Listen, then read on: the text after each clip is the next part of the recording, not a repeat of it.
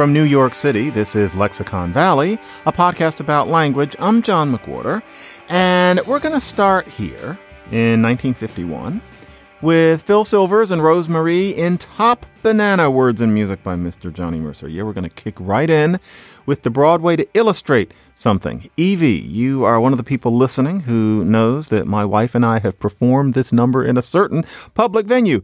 Here it goes, a word a day. Did you ever hear of the Reader's Digest? Oh, sure. They got an article in there called A Word a Day. Learn those words, you're as smart as anybody else. That's fine, but you have to know the meaning of the words. I know the meaning of the words. You do? All right, wise guy. Here's the dictionary. Try me. All right. Assiduous. Assiduous. Them's the things that live on sea or on land. Amphibious. Amphibious. That means someone who can use either hand. To simulate. To simulate. Take a Benzedrine and have a few yaks. Escutcheons. A department store like Saks. Appreciate. Appreciate. That's like last year what you lost on your car. Posterity. Posterity. What you're sitting on wherever you are. Caricature. Caricature. A caricature in China's a cab. To disappear. When the waiter brings the tab. A word a day. A word a day. Like resume. Like resume. But you see, you could learn a word a day for decades, and you'd be watching 4-year-olds out-talk you in their sleep, because language is partly about words, but as I always say, it's really about grammar. It's how you put the words together. And for today's show, I want to zero in on a little bitty bit of grammar, a little bit of stuff that I've always enjoyed that for some reason nobody ever seems to talk about, to show you how English is interesting not only in its words, as Phil Silvers says, but also in how we put them together. And by the end of this episode, you will also have grasped a concept that you can take a class or 2 or 3 of linguistics and still not understand, partly because it's one of those concepts with a really crappy term attached to it. What we're going to do is we're going to start with an example of this little bitty bit of grammar, and we're going to come down to it through this little bit of the screwball comedy, The Awful Truth. You know, a lot of those screwball comedies are said to be so funny, but, you know, time is passing, and I'm going to say something heretical, which is that, you know, Bringing Up Baby, it's funny, but it's not that funny. This one, though, I highly recommend. It's so funny, you don't have to adjust. You don't have to put on your old movie glasses. It's Irene Dunne and Cary Grant. Still, belly laugh funny. And listen to the floozy character, if I may. This is Joyce Compton singing this intentionally bad little song. Here she goes. Just a bit of it. I used to dream about a cottage small by a waterfall. But I wound up with no home at all. My dreams are gone. And if we could slow it down to the bit that I'm actually referring to, this is going to seem strange, but here it is. I used to dream. Mike, please again. It's used to. Think about used to. Now, you know how it's written, and so it's used to. But what does use mean? And now think about what used to means. How did it get that way? What is that little bit of stuff? Why do we say he used to be my friend? Or I'm used to apricots and not peaches or something like that. What is that? Used. It's an interesting little bit. And nobody ever talks about it. And I'm going to, because there's just certain things that you've got to get off your chest. And so, used to. You could start with the etymology of the word use, but frankly, it isn't very interesting. It comes in Middle English, and it came from French, and French got it from Latin. There was a word outil, and outil meant utilize, and well, there you go. That's where etymology doesn't really do much for you. For whatever it's worth, it replaced this foreign word, use. It replaced brook. So nowadays, this usage of brook is marginalized. We say, I'll brook no complaint. But that word brook, at first, meant basically use. And then this Frenchy word use comes in and pushes brook off to the side. But the etymology of use only takes us so far, because we're talking about saying, I used to dream of a cottage, or I used to dream of a waterfall. Use, what are you using? Doesn't seem to quite make sense. It's not about utilizing something. It's about something you did before. And more specifically, used to, in modern English, is a past habitual marker. And what I mean by that is that it marks something that was habitual, that was regular, and it's also in the past. And so that contrasts with just a simple past progressive. So English has two things. You have I was walking, and then I used to walk. I was walking refers to something you were doing at one point, as opposed to I used to walk, which refers to you doing it on some kind of regular basis. And so, for example, here is a song lyric that is not habitual to show you that you can be in the past without being habitual. You can just be past referring to one thing. This is Chicago, not the musical, but the band. And this is their magnificent song. Something happens to pop music straddling around 1970. Some of the most wonderful music ever written on the pop scene. This is Does Anybody Really Know What Time It Is? Which is a truly wonderful piece of composition and production. Listen to the first lyric.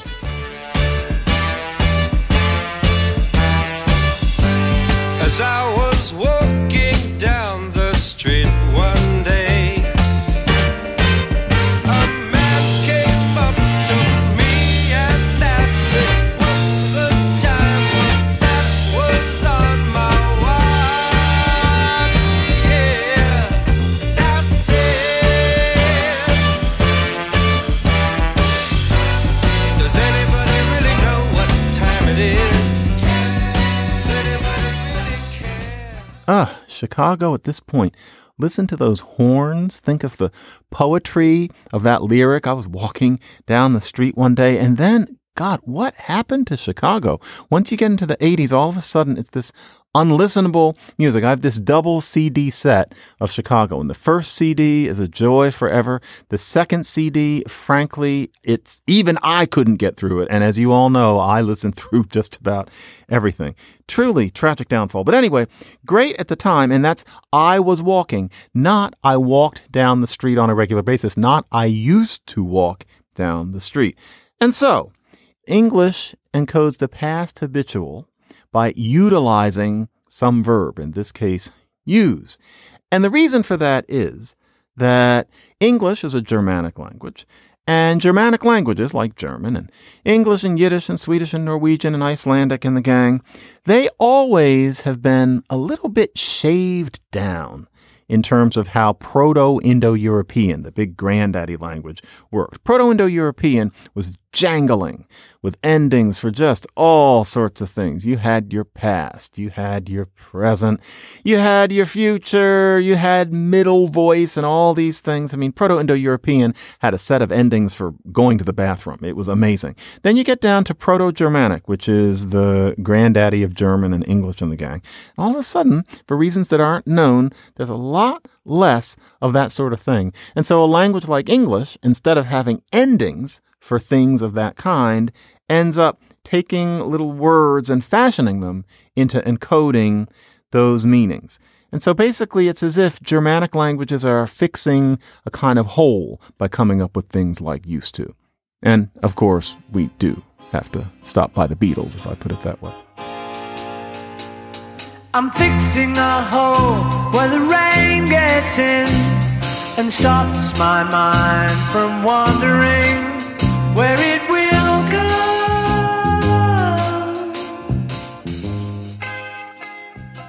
So sad, isn't it? There's something about the Beatles of that time. In any case, fixing a hole. Now, still, where does this usage come from? Used to, use. Originally, the idea was that you could use to mean that you do something often. And so you are used to doing something meant that you use something, that you do it on a regular basis. If you use something, usually it's not going to be just once. It's something that you use, that you do, that you perform on a regular basis. And so use ended up taking on this second meaning of doing something regularly. And it used to be that you could use it in the present. So today we say, I used to be. But in earlier English, and not even all that earlier, you can hear it used in the present. And so, for example, in one episode of this I did in about 1971.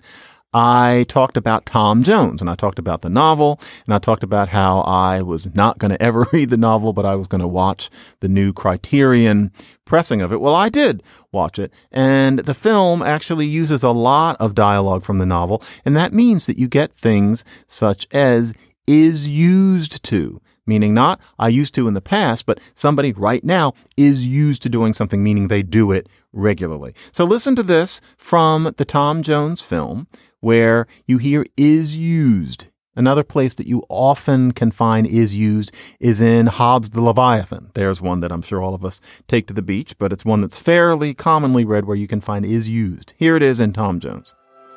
Confess honestly. Are you used, Mr. Jones, to make these sudden conquests?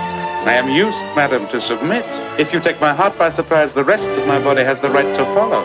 I hope you won't follow me. I protest. I shall not know what to say if you do. Or 1670, in Milton, you get used in the present. And so in his History of England, the English then using to let grow on their upper lip large mustachios. In other words, that they had that custom. And so you could use it in the present, just like Black English does to this day. So if somebody says she be walking down the street, that doesn't mean she does it now. If somebody looks at someone walking down the street and says, oh, look, she be walking down the street, they are probably not black or whoever it is. They don't really control the dialect. It would be she walking down the street. Be means that I stand there and see her walking down the street going to work every Tuesday or something like that. So you can have present habitual too. And that's how used was used in standard English as well. But then you could also use it in the past.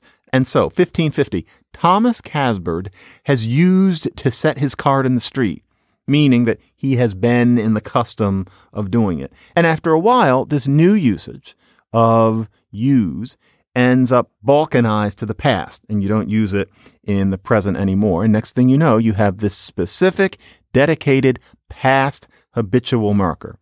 This is that thing called grammaticalization that I mention now and then, where you have something that starts as an ordinary free word and it gets grabbed to become part of this churn that creates our little words that are hard to define. In other words, our grammar. And what happens very often when something grammaticalizes is that it starts getting shaven down phonetically. And so just like Oliver Hardy says in the very first talking short that he did with Laurel, Unaccustomed as We Are, as it's called. He's talking about the kind of dinner they're going to have. And he says, and we're going to have dessert with the strawberries all mashed in. Well, with grammaticalization, often the sounds get all shaved down. And so you have, instead of used to, well, to is the folk version of it is to say it's a hard sound. We linguists say that it's voiceless. Use, that z is voiced. You might want to call it soft, but you don't have the soft and the hard next to each other. And so instead of saying use to, you say used to. But that means that pretty soon you've got used to or used to. And therefore, there's really this new word. It's not use. We have to think about the fact that when we say used to, that it's use. And we only know that because of writing. That isn't something that you would think of when you were 3 or 4 or 5 years old. Really, there's this whole other word, use. And it's this past habitual marker. And then maybe it's to. Or you can really think of there being a word, usta, which would be spelled Y-U-S-T-A, usta, and that's our past habitual marker. It came from use, just like a sparrow came from some dinosaur. But, it gets to the point where you have different labels for things and you have to let the past be the past. And so we have this word. I prefer to think of it as use. Now, at first, you had to have this be verb that you use with them. So he is used to make blah, blah, blah, blah, blah. Or he was used to play the clarinet on Sundays or something like that. Then that drops out when we're talking about this habitual marker, so that now you don't say he was used to play the clarinet. You say he used to play the clarinet. But there is still a way where you can use that be verb with it. And that is how we use it in the present, and it has a different meaning. And so that is, I am used to something. And so I am used to having a garage. I am used to eating jambalaya soup with a lot of salt. I am used to that. And so that's a whole different fate of this verb use. And, it's very peculiar. What does it have to do with using? And this gives me an opportunity. I want to share something with you. This is a song by Da Silva, Brown, and Henderson from 1929. It was introduced by Al Jolson, and it's in a film called Say It With Songs. And Say It With Songs is a lousy film, and that's a lot to say when you're talking about the films of Al Jolson. In this one, Al Jolson goes to jail, and it just goes on and on and on. But at one point in the plot, such as it is, he sings this song. And you know what? This is literally one of the 2 or 3 worst songs I have ever heard in my entire life. So, you want to hear it? Here it goes. This is Al Jolson in 1929 singing the song Used to You. Now that I'm used to you, I'd be so blue if we should ever part. I've grown so used to you. The things you do, they're part of me, sweetheart. You love my way, you kiss my way. Why should you try someone new? If you should say we're through, what would I do now that I'm used to you? What kind of love song is that? But that is it. And so I am used to you, and therefore I'm going to stick with you. That was one of the love songs in Say It With Songs. Past habitual, or marking the habitual. It's a weird concept in English because very often in English, in the present, the habitual is just marked with blankness. And so, for example, you might see it put as, well, present, past, future. And so present, build. And then past, built. And then future, will build. That is a hopelessly oversimplified and frankly even distorted view of the way English works, because build is not really present. So, for example, imagine if somebody, is stacking up bricks and they're building a house, and you ask the person, so Sam, what are you doing? If Sam says, I build a house, Sam's got a problem. That is not a sentence. There is no real sentence, I build a house. He has to say, I am building a house. I build a house is only a sentence if it's going to be something like, what do you do when there's an earthquake every year? What do you do after these earthquakes? And you might say, well, after these earthquakes, I build a house. It would be on a habitual basis. And so we do the habitual in English, but we do it with nothing. And so we don't think of it as marking. But, languages have a way of filling that hole with something other than nothing. And you see it in non-standard Englishes. And so, for example, in Cornwall in England, down in the southwest corner, that part that looks kind of like an elf's little booty, that part is Cornwall, and they used to have a kind of English that was fascinatingly different from anything we think of as standard English now. And one of the ways that it was different was that it actually liked to mark the habitual in overt ways. And so, for example, if you were talking about somebody who smoked regularly, then you might say, do belong to smoking. So, do belong to smoking. Is he. And then do is do. Do belong to smoking. Belong to meant that he did it on a habitual basis. Or somebody who was speaking the old Cornwall English would have said something like, dead-em diggy? Yes, that was a sentence. Dead-em diggy? Now, what it meant was, did he dig? But it didn't mean, did he dig once? You hear somebody say, dead-em diggy? And you think that, well, there's something cute about it, that maybe it's about a child digging, and so it's called diggying, or because this is a quaint dialect, you say diggy instead of dig for no reason. But no, it actually made more sense than that. The E ending was habitual. And so dead-em diggy meant, did he dig on a regular basis? Was he a digger? So that was in Cornwall English. Now, those things, of course, seem quote unquote quaint, like somebody smoking a pipe or something like that. Whereas in standard English, those things are done in perhaps less interesting ways, and we think of that as the proper thing. The way we're encouraged to think of English in this general area is almost unfair because past marking in general is more complicated in English than we're generally presented with. If you look at English the way it really is, as opposed to the way it tends to be presented to us, which always has a smell of Latin and ancient Greek. Really, English as it is more interesting than the way we tend to see it, which is in a very, very tight corset and about an inch of makeup. And so, for example, past marking. First, there's the ED. Sure, that's fine. So walk, walked, who cares? But then also we have a past marker for the habitual. And it's this word use, which came from use, but it has nothing to do with it now. It's use. That's a whole new word. And so if you're marking the habitual in the past, then you don't use ED. You have this use, this used to business. Okay. And then the past habitual is not only indicated with used to, but there's another way, which is with would. We tend not to think of it that way, but think about it that way. And so, for example, he'd come to me all the time and tell me that I needed to wear different shoes, or he would paint the wall purple every time I turned my back. Well, that would indicate something someone was doing in the past on a habitual basis. And it actually makes a kind of sense. Would starts as the past of want. Now we think of the past of want as wanted. That's regular. But as you might imagine, there used to be an irregular form, especially for a highly used verb like want, and it was would. And that's clear in some now marginal uses of would, where if you think about it, it's not just antique. It's not just weird. It's just that it's the past tense of want. So, for example, there's a novel about Diderot written by John Morley in 1878. You can tell I just dragged this off of a shelf for the example. But one passage in it was, as I saw that it was useless to have pity on my man, for the sonata on the violin had bathed him in perspiration, I resolved to let him do as he would.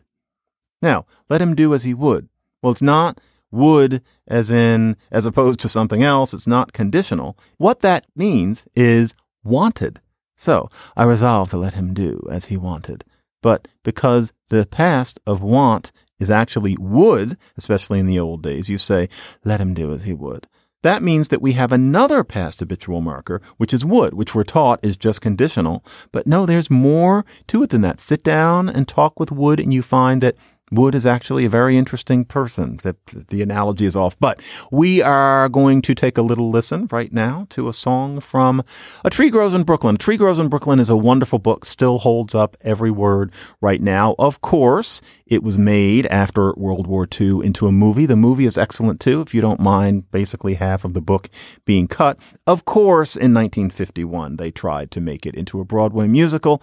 Didn't quite work because they bulked up the role of Sissy to accommodate Shirley Booth, who people of a certain age will remember as Hazel the Maid. In any case, the score is fantastic. I'd take it over Carousel any day. Whoops, did I say that? But I'm not going to take it back.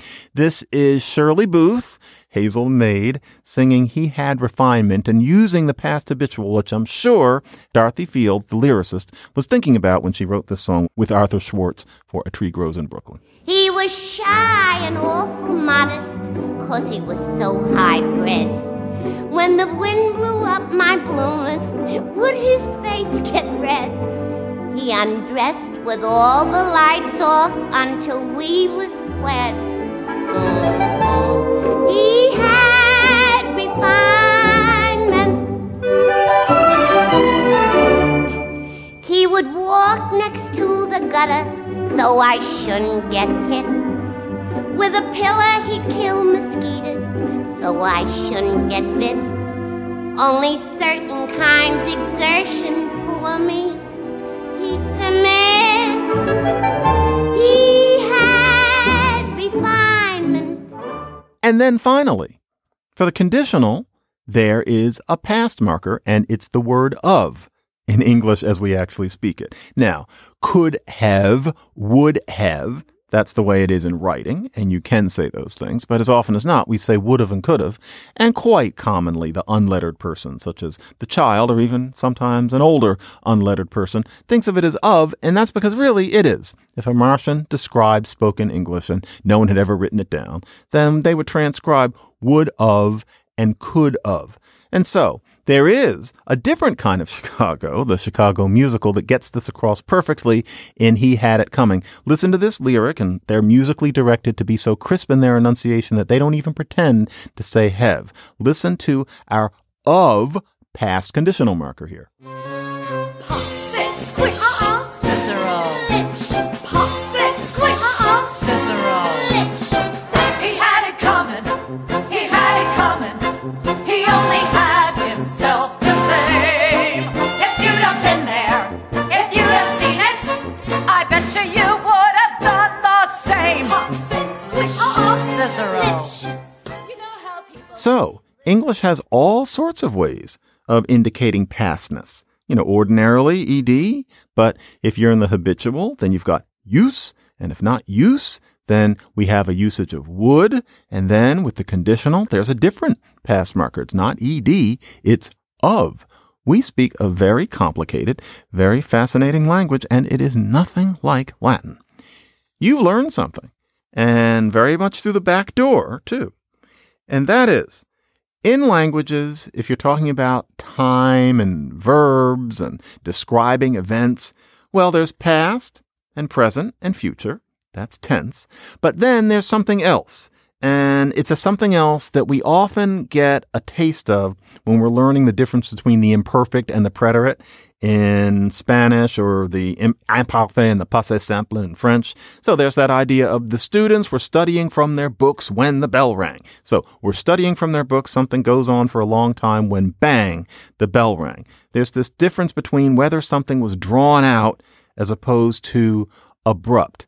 That drawn out versus abrupt distinction is different from whether something is past, present, or future, because you can talk about drawn out versus abrupt in the past, present, or the future. It's a whole different aspect of reality, and languages tend to care as much about that aspect of things as they do about tense. And there are many languages that frankly barely care about tense, but they do care about this other drawn out versus abrupt thing. And there are all sorts of variations within it. And so, for example, you're frying some eggs, you're frying up some eggs. If you talk about frying them up, then you're calling attention to the completion of the frying. That's kind of like this abruptness. Or, for example, the difference between crack, which is like, and crackle, which is, so it's like a bunch of little cracks, like crackety, crackety, crackety, or like a drip, as opposed to a dribble. I'm not going to try to make that sound. Or a sniff, and then a sniffle, which is smaller, and there's probably more than one. It's like, so is Peppa Pig and her family. I'm Daddy Pig. You can tell how old my kids are. Sniffle is, that's all of our lives. That difference between crack and crackle, drib, dribble, sniff, sniffle. Do you ever think about that little "ol"? That's iterative. And so that "ol" means that something is taking on a kind of a kind of quality. Iterative. Is it ongoing or is it abrupt? And if it is ongoing, does it have that kind of quality? That's iterative. Habitual is another aspect of this ongoing or is it abrupt business. Past, present, and future are easy to remember, and it's the way we're taught English, not to mention Latin and everything else. And so we think of tense as central. But really, the business of is it ongoing or is it abrupt is something else. And that's called, get ready for it, or, well, frankly, you're not going to like it even if you get ready for it. It's called aspect. Tense, well, we know what tense is, and so we don't worry. But aspect of what? And so even if I tell you about this, it's going to be easy to forget it because I gave you a name for it that makes about as much sense as calling it watercolor or already. So instead of calling it aspect, let's call it drawn out or finished up. And let's have an acronym. And so drawn out or finished up, D-O-F-U. And so dofu. So is it tense or is it dofu? And there's something that I guess makes it easier to remember than aspect. Dofu is actually Mandarin for tofu. So basically, is it tense or is it bean curd? Bean curd is something that tofu is something that languages care about probably more than they care about tense. Past habitual is part of what's called aspect. And now you know what tofu is. And yes, some of you are thinking that now I'm going to play something from Aspects of Love, one of the musicals produced by Mr. Andrew Lloyd Webber. But you know what? No. And so, how about Aspects of Al Jolson? How about Al Jolson whistling?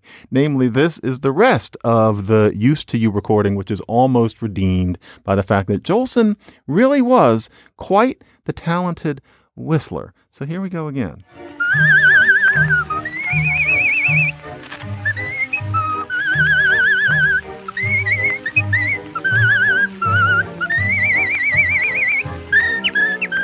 You can reach us at Lexicon Valley at slate.com. That's Lexicon Valley at slate.com to listen to past shows and subscribe, or just to reach out, go to slate.com/Lexicon Valley. God, what did happen to Chicago? That second CD is truly an embarrassment. This show used to be edited by Mike Volo, and it still is, and I am used to be John McWhorter.